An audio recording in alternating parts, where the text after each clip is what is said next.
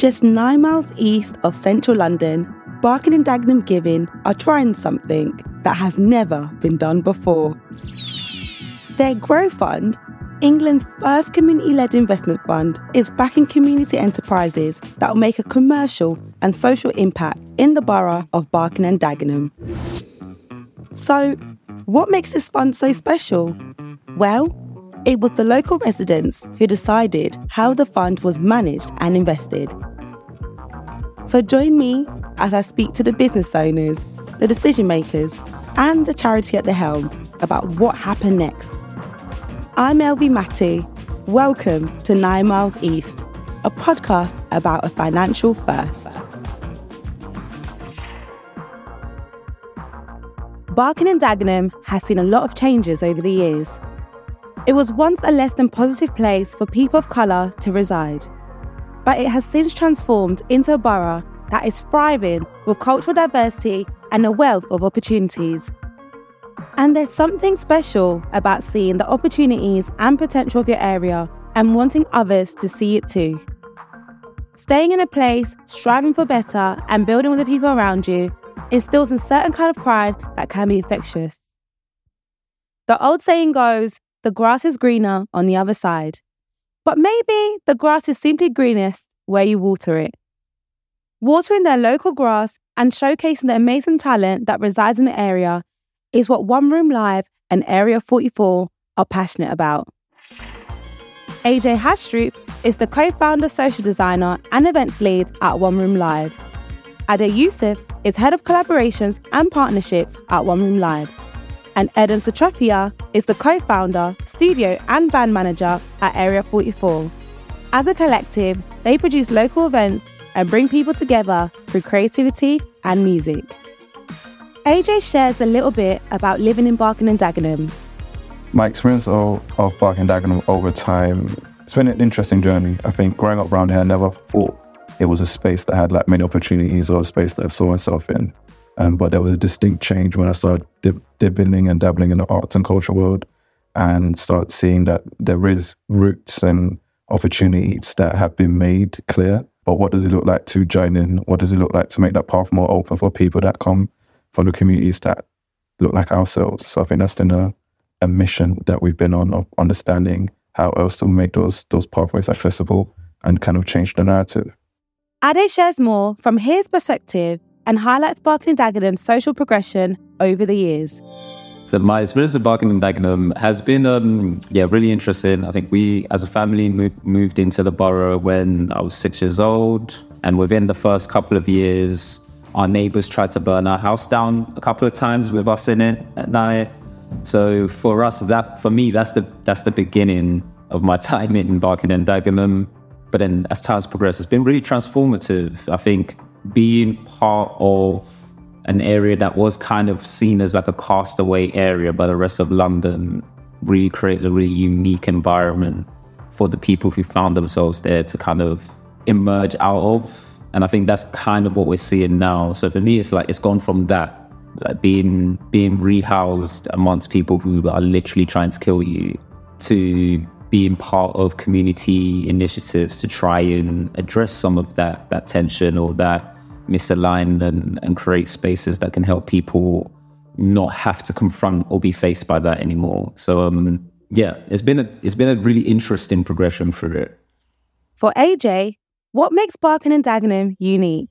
What I think makes Barking and Dagenham unique, I think with the influx of like new migrant cultures that have now kind of prospered, I think we're seeing now the tipping point in what that means when all of those children of those generations are now in a place where they're economically viable, making changes, but also they're at the forefront of like the cultural ecosystem of London in arts and culture.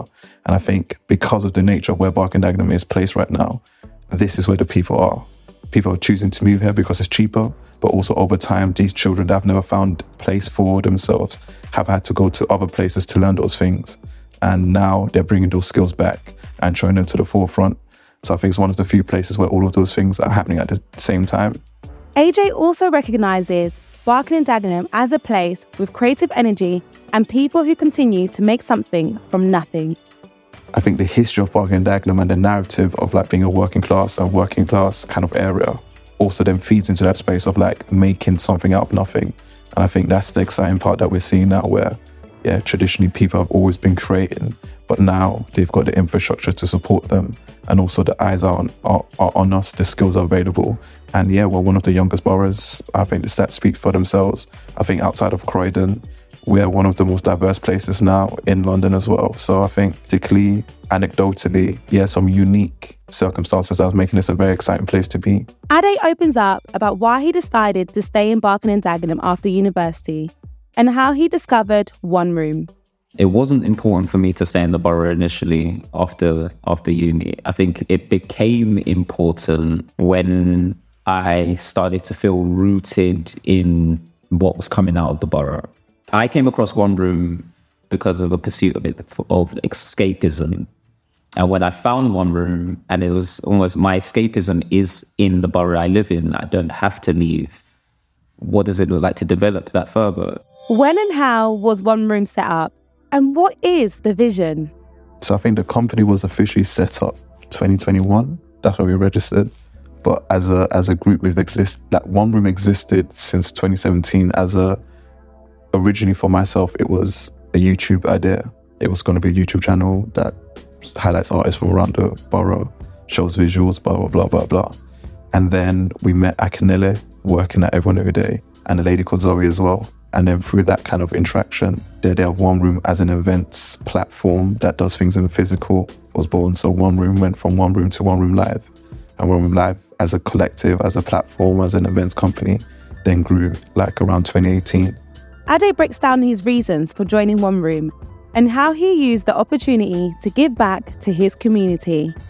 When I joined One Room, it was initially just because I felt like I'm showing up to these events. I feel really nourished by this. This is giving me an escape I need. How can I contribute to this? Because it's starting to feel like I'm taking more than I'm giving. So that was the underlying thought process behind me wanting to support. And I remember the first thing I offered is I had a driving license and I didn't know what else I could do to be a part of it. And they had an event, so I offered to rent out a car to help do some logistics. And then in the end, it wasn't needed, but that was the end. I was just looking for an opportunity to do something to give some of that positivity that I gained back. I built it up a lot in my head, but it was easy to do that because there was definitely more of a community atmosphere at the time that I joined compared to what I was imagining. I was imagining like this really like rigid company, but now that I'm inside it, I see exactly why that was. It was something created for the community, by the community. So it was easy to find the path in, especially based on wanting to give back some of that positive energy that I've personally received and benefited from. The One Room and Area 44 teams have a special chemistry. AJ breaks it down further. We started this thing on such pure and innocent levels, but because of time spent, because of things that have happened, you then need to understand who you are to each other in a really deep sense and the differences. And I think that's kind of where we're at now with One Room as a whole, of like really understanding ourselves in a deep level. And I think one of the things that the Growth Fund has done is given us space to do that knowingly and unknowingly. And now we're kind of at that transition point of like taking the next step as we evolve as individuals and as a group. So we've heard lots from AJ and Ade so far. Let's hear from Edem Satrofia, the co-founder of Area 44, who was part of their joint application for the Growth Fund. Edem is the co-founder, studio and band manager at Area 44, a music studio offering space and equipment for hire. As you can guess, music is a big part of Edem's life. Edem tells the story of how he started working as part of the One Room Live team. So with One Room Live, it was actually an interesting story. So I knew a few friends that were kind of part of One Room, but I wasn't necessarily sure what One Room was, and I hadn't been to any events. And this was kind of just a little after a year of finishing uni in 2017. Like I think I had taken a couple of jobs, work and so forth, but I was still in the local area. And then one day, so I had a talk with Aji, one of the guys in One Room, and he was like, "Oh yeah, come down. We're having a meeting, X, Y, and Z. You can meet, just see a couple of the guys." So I came down and I was literally doing my work, just planning to be like a fly on the wall for the meeting. And then before I knew it, I was in the discussion and telling people my skill set, what I could do. And by then it was like I was already a part of the team. And from what I saw, it felt like I could really bring a lot from my knowledge in music and like how far I've worked with like mixers and speakers, wiring, cabling in church, and even like little bits of production and stuff that I was starting to get into. I knew that this was a place where it was almost like an extension of the music that I like to know or listen to.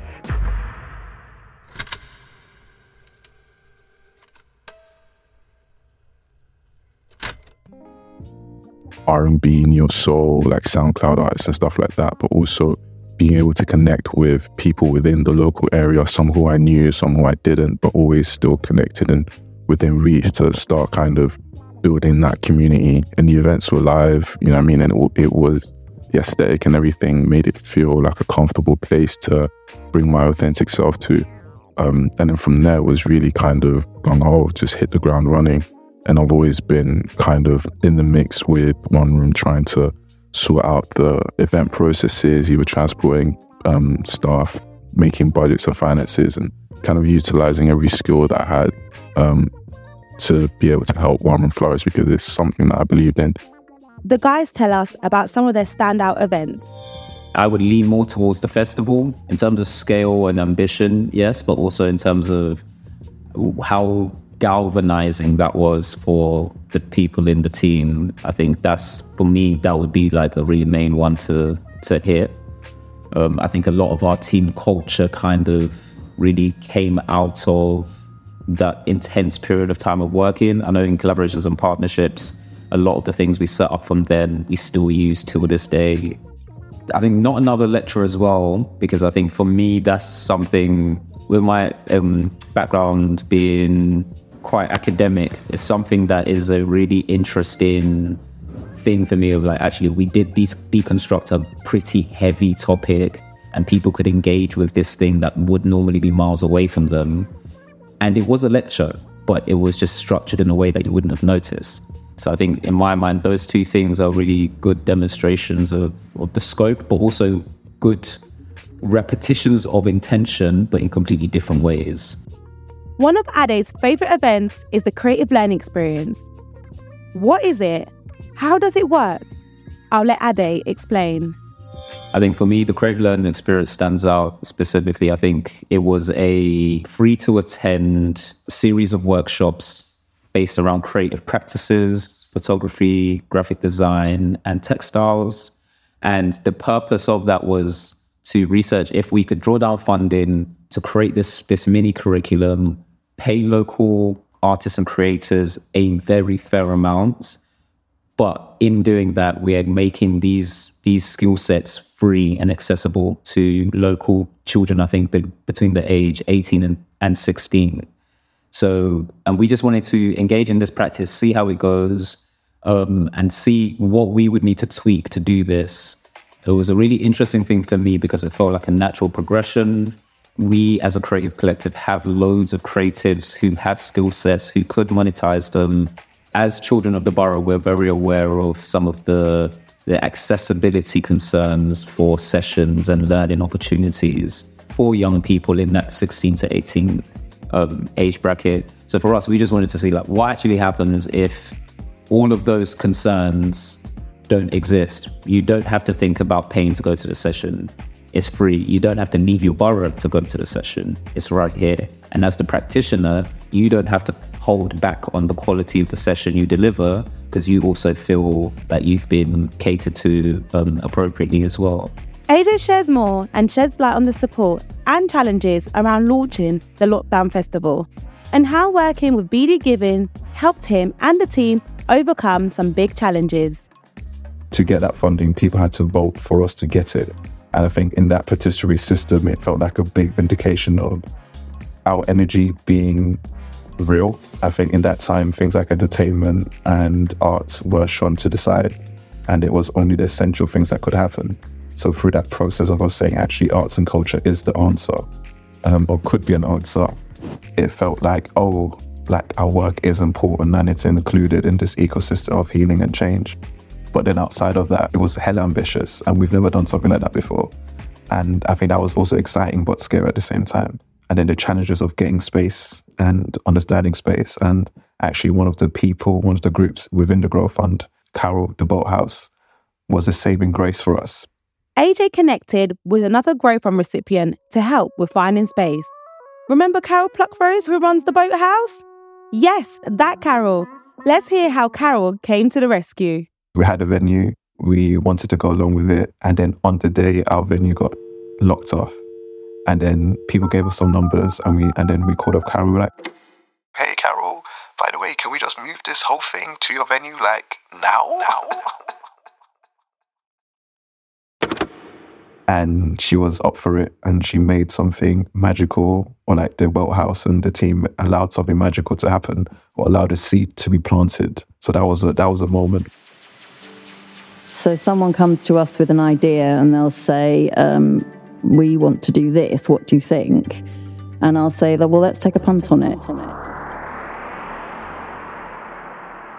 Coming to the actual technicalities of what happened, the content of what happened, we had Barking and Dagenham, BLM, have a podcast discussion. There was another podcast group there.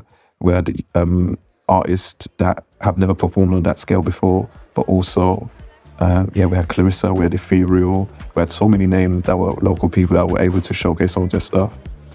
We had a fashion show with New Wave magazine, and I think then also through Aquilea's connections, we had Miss Banks come down to Barking as well, which for some people was like one of the wildest things that could happen. Like an artist of that caliber comes down to where you live. So that was also a big narrative shift at the time. But I think the thing that is most exciting, but it's also a shame, is all the things that didn't happen because of how we had to change things so on the fly. We had whole exhibitions that didn't occur. We had artwork that people wanted to showcase, collaborations, playlists, so much more that was ready to go. So for us, there was still a little bit of like, if we could do this again, how much more could happen? So I think that seed was planted, and that festival as a concept and as an idea is still something that we're thinking about readily as a group and want to reactivate whenever the alignment comes again. And I think as cultural producers, sometimes we absorb some of those costs that money can't vindicate because we want the good thing to happen. And I think that's a general discussion that we all as practitioners need to have more of like, what does it actually cost to make these things happen? And again, things like the Grow Fund are paying it forward in a way, because sometimes it's not even the action that you need to show, is that you've got to this point, which means that you've done sort of work to get here, and it pays for that. Another exciting venture that AJ and Ade are involved in is Area 44, another creative outlet for young talent. Area 44 and One Room Live made a joint application for the Grow Fund. AJ takes us behind the scenes of Area 44 and explains more. Area 44, it's a music production company and studio space at the base level. So they have spaces for production for people to hire their space. But through that infrastructure, they have different streams. They have APC, which is an Area Practice Collective, which is like a collection of like musicians, hobbyists that want to practice together literally and get better at music. And then they also have a regular cypher space that Jordan leads as well. And that again is to make that part accessible, to create space for musicians in these kind of streams to come together and make music and heal and showcase their stuff. Edem, co-founder of Area 44, returns and opens up about what the Grow Fund means to him and what it's allowed him to do. The Grow Fund, to me, has meant like validation on a lot of different points. I think in terms of like the viability of our business model for One Room in Area 44, being able to connect and see other people in a similar situation to us from the business perspective who want to kind of reach out to the community but are having a little bit of friction or teething problems with the start of like kind of trying to achieve their missions and their aims. I think what it's allowed me to do within One Room in Area 44 is kind of provide a holistic view of what we actually need to kind of take us to that next level. You know what I mean? In different aspects from sales to marketing to kind of our financial strategy and planning and stuff like that. It's kind of put us in a position where we've become more focused on the targets that we want to hit. We have a kind of more clearer vision of where we want to get to in terms of growth, how we want to expand and stuff like that. And it's kind of make it more real that this is a viable opportunity for us to kind of build a business that is in with that, to build a business that can positively impact the community and everyone around us. And I think that validation piece is really strong as well, because I think sometimes it's very difficult when it feels like you're in an echo chamber. And even though we have had kind of like connections with other organizations and communities before, I think this was the first time like we've received funding like this on, like, no, this hasn't been a big scale, but on a reasonable enough scale, and the support as well.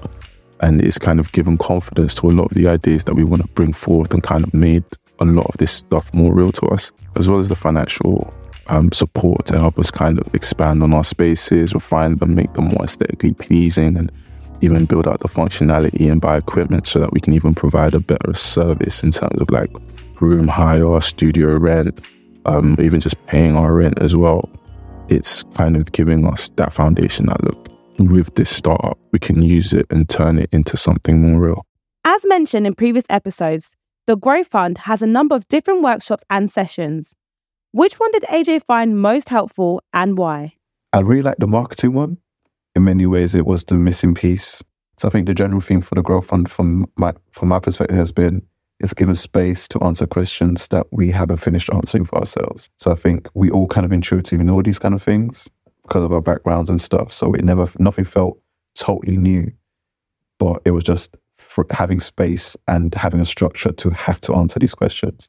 So the marketing one felt really good because it was like what is our USP? How do we frame it? How do we get to that point where it's a concrete offer rather than just we're vibes and people like us and we know that it's cool, so it's going to work. It's like, actually, how do you talk to different people? So I think that was a nice moment in the marketing one for myself. Ade also enjoyed the sessions and has a different pick for his favourite one. The Theory of Change session stood out for me because I think I do a lot of thinking, planning and structuring in my own head.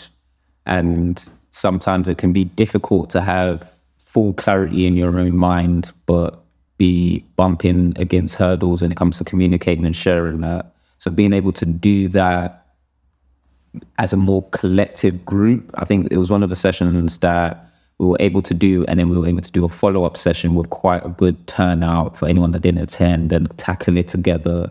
So I think because of that, it allowed us to kind of have a little bit more of a unified grounding when approaching things. And then for me, that it brought some personal vindication of actually there isn't the pressure to figure out how to communicate this because we've done it together in the first instance anyway. Ade opens up more about what the 25k grant means to them. Even though we haven't started spending the funding at a massive rate yet, but being able to have that like backing when you're talking about decision making, the decisions feel a lot realer, and you're not dreamscaping anymore. I think that's the different thing of this time last year. I think we had comparable activities and sessions to unearth potential outcomes for us. And there was definitely an energy of these are the things we're going to try our best to do. Whereas this year, having those similar conversations feels like we can actually make a decision to say we're going to do this in 6 months. How does being a Grow Fund recipient help with business confidence? If you ask Ade, it's a big help. The Grow Fund for us, and I think because we applied for a few things and didn't get it before getting this, it helped us believe in ourselves still a little bit. And for me, it helped me feel believed in. Sometimes you can underestimate how much that can support you in continuing the work you're doing. It's like, actually, this is valued within the context.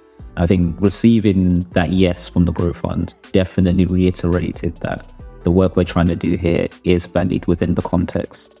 What would Ade say to someone who is considering applying for the Grow Fund? I would say definitely do it.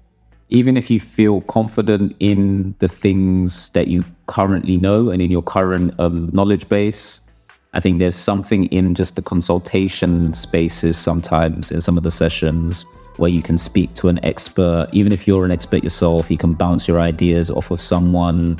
I think there's an immense value in not having to do this alone.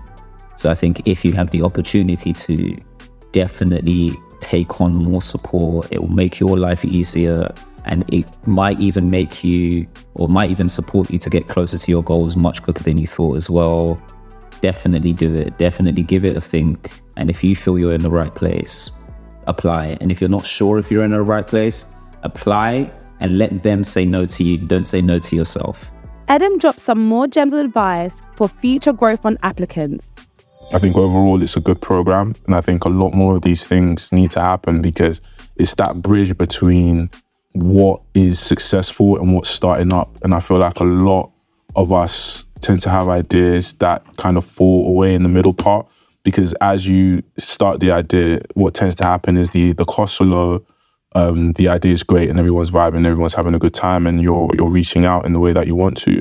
But as things start to expand, you start, like, if the structure hasn't been built, what tends to happen is it can sometimes crumble under its own weight. I think the Growth Fund has given us the perspective that we can have a more stable future with these sorts of funding, and that our mission and what we're trying to do by kind of creating that creative collective and by providing resources, space and equipment for those in our local area who want to kind of develop themselves creatively and even bring themselves into a community, a creative community that has connection and genuine friends and stuff like that.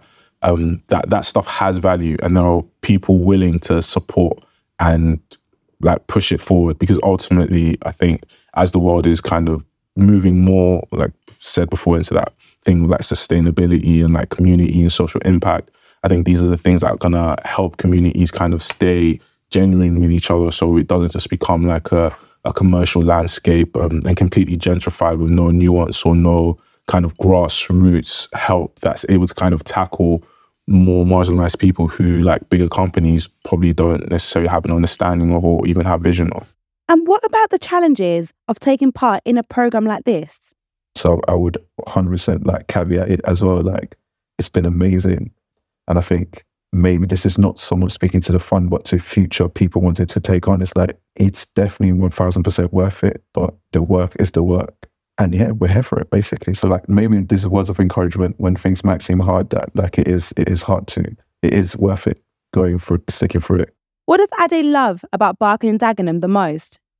Ade focuses on the diversity of experience that the borough offers. What I love about Barking and Dagenham is, and specifically Marksgate, is that Marksgate is a condensation of the whole of London. The whole of London. You have like the little pop-in bit where the shops are, and then you also have farmers' fields that go on for miles, and then you also have council flats, and then you also have the detached homes near the back end, and then you have a lake.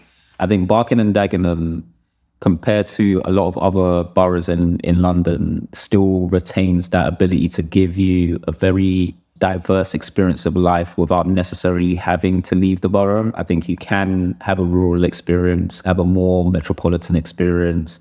You can get involved in arts and artistic things. You can, if you are actually interested, find your way into local politics still, and it's not as difficult as in other boroughs.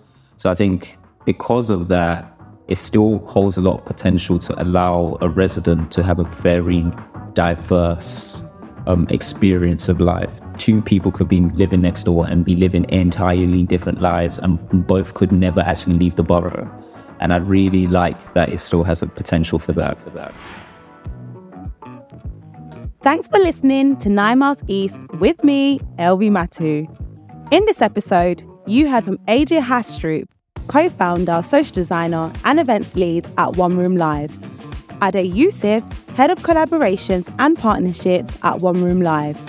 And Edem Satrifia, co-founder, studio and band manager at Area 44. This episode of 9 Miles East was produced by Chris Mitchell, Cass Denton, and also Lucy Ditchmont, courtesy of The Feast Collective. Additional editing was by Engin Hassan, and sound design was by Chris Mitchell. The podcast concept came from Louise Kavanagh at Purposeful Marketing. If you like what you've heard, feel free to leave a rating or a comment and tell all your friends about us. If you live in Barking and Dagenham and this episode makes you glow with pride, please share it with your neighbours, friends and local family. The more residents who know what's happening here, the better we can shape the future together. This podcast is brought to you by Barking and Dagenham Giving. To learn more about the Growth Fund and other things happening with BD Giving, please visit bdgiving.org.uk.